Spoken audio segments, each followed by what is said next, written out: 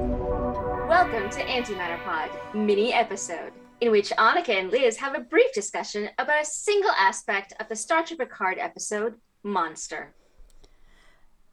I didn't hate this episode, I actually liked it a lot, but I hated a whole subplot, and it is exactly what you feared was going to happen. And we were talking on Discord, and I was like, let's just have a really quick conversation to say these things, because I'm not seeing this discussion elsewhere in fandom. This whole thing with Yvette was pretty ableist. Yeah, thanks, I hate it. Yeah. I'm going to start with that I did not get up first thing in the morning and watch Star Trek Picard. I waited until after work, and so I was mostly off Twitter groups and everything, but I did notice one comment in a group before I saw the episode that was if you had a parent that struggled with mental illness, this episode may be a little difficult to watch. Oh. And I think that was very kind of them to put out into the ether, Absolutely. Put the hashtag. It was like, if you're looking into Star Trek Picard, by the way, this is something that might concern you. And I sighed deeply because, as we've said in at least 2 previous episodes, I was very concerned about the Yvette Picard plotline, and it was pretty much what I was fearing, that the big twist was she wasn't abused, she was crazy, and I don't like that. No. And so when I read that comment, again, from the very nice Star Trek fan who's trying to help out their peers, I took it personally because I was like, so what if you are the parent with a mental illness? That's what I was going to say. My parents' mental illness was deeply traumatic for me personally, is such a common and ableist trope, and it particularly turns up a lot in kids fiction and YA fiction, but it's bad everywhere, and I hate it. I hate it a lot. I also really, really, really strongly, horribly hate the idea of, if I took medication, if I got therapy, if I did something to help the symptoms of my mental illness, it would steal my artistic integrity. Yeah. Which is it's like a genre of fiction that we've sort of finally turned the corner, that we're pushing back against it. And no one told the Picard writers this. the doomed artist who is too sad to have a good life, but creates amazing art because of it, is a storyline that isn't based in reality. There's no evidence that, let's say Sylvia Plath. Yeah. If Sylvia Plath had gotten help, imagine what she could have written then. Like, why is this idea that her creativity would be removed along with her mental illness? Or Van Gogh, his greatest works were created when he was in or just out of, I don't want to say therapy, but the medical systems of the time were as good as they could be for him. And how much better would they be by the 2300s? This idea, at first I was like, surely by the 24th century we've knocked bipolar disorder on the head, and it really bugged me that they won't actually come out and say, oh yes, my mother had bipolar disorder. But I was like, okay, well, she won't consent, and you can't treat an unconsenting patient. It's like Raffi and her addictions. But the notion of the tortured artist and the manic pixie dream mum and all of that was just so cliche, and these are tropes that harm actual people in the actual world. So, I hate it. Right. You can think of me. I can be the person. I am willing to go. I wrote a essay, I think it was in 2016, for Mental Health Awareness Day, about my own personal struggle with depression and medications. And the purpose of that essay, which we can link, the tagline was "Depression is the Borg, and my name is also Annika." And the premise was the medication worked, and yeah. I got better, and then I got off medication. Right. and now I'm healthy, 20 years later. So I think we need more of those stories. Agreed. It's like, for some reason, being on medication is still a mark against you. Right. That you need help in some way. And in reality, those medications exist in order to give us that help so that we can live the best life we can.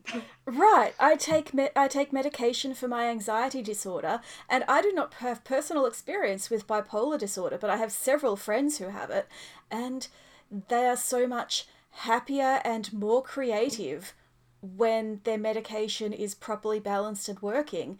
And the hardest thing is getting to that correct balance and finding something that will, that can be maintained. So I just think this is not just a cliche and a stereotype, but it's actively harmful, and I really dislike it.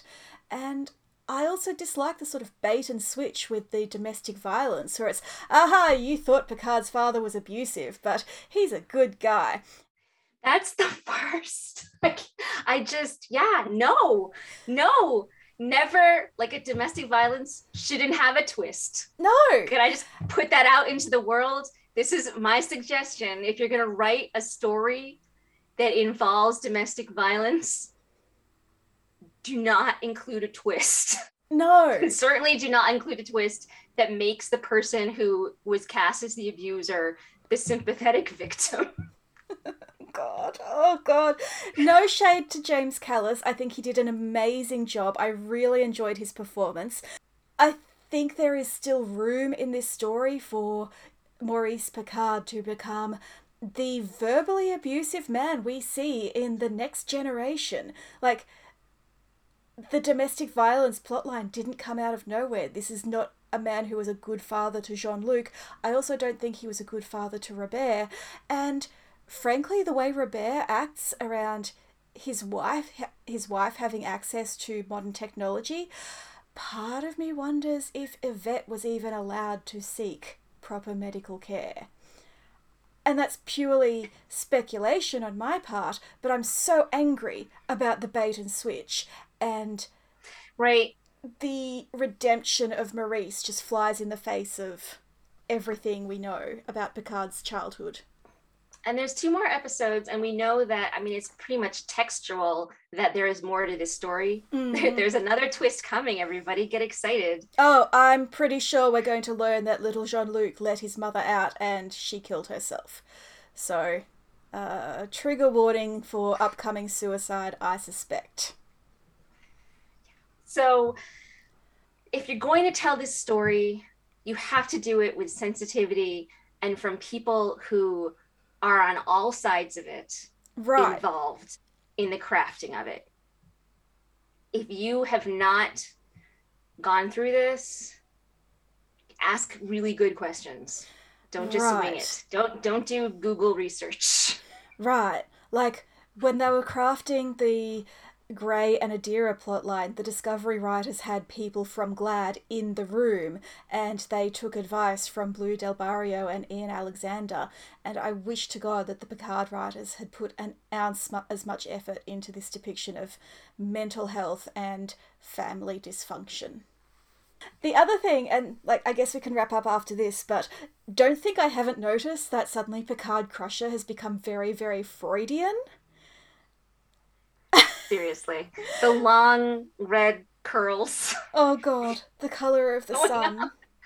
It harks back to my least favorite Next Generation movie, Generations. And yes, I know Nemesis is worse. However, Generations is really bad, guys.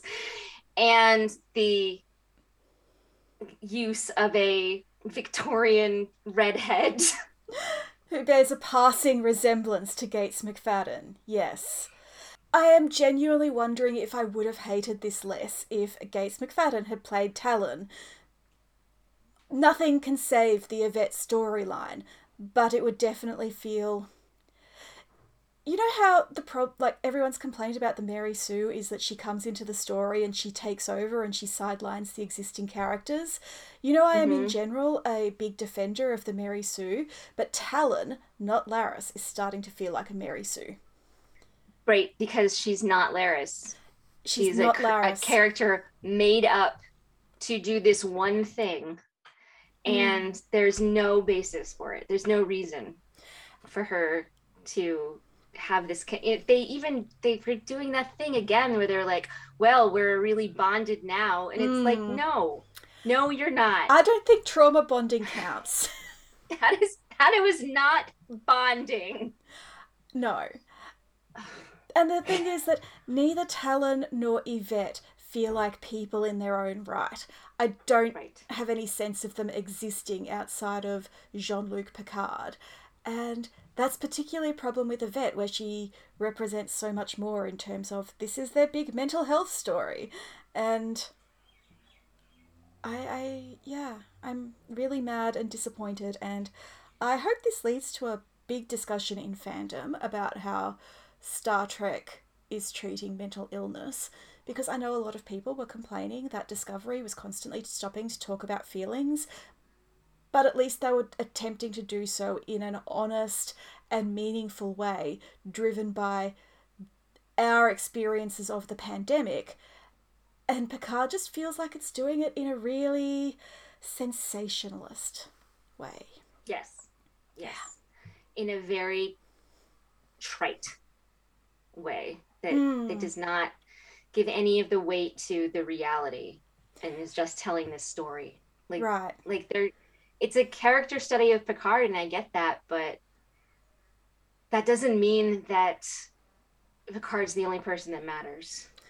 No, and the audience is not made up of Jean-Luc Picards. The audience is made up of Renee's and Yvette's and Raffi's, and we are a part of this story too, and I don't like the part we're playing.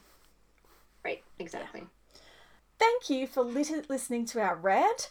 You can find our show notes and credits at antimatterpod.com. Our next scheduled episode will be out on April 26 or 27, depending on your time zone, and we will be discussing this episode in more depth, and also the next Star Trek Picard episode, which hopefully won't leave such a bad taste in our mouths, but we can also talk about the really important things like how Teresa is both Rain Robertson and Gillian Taylor.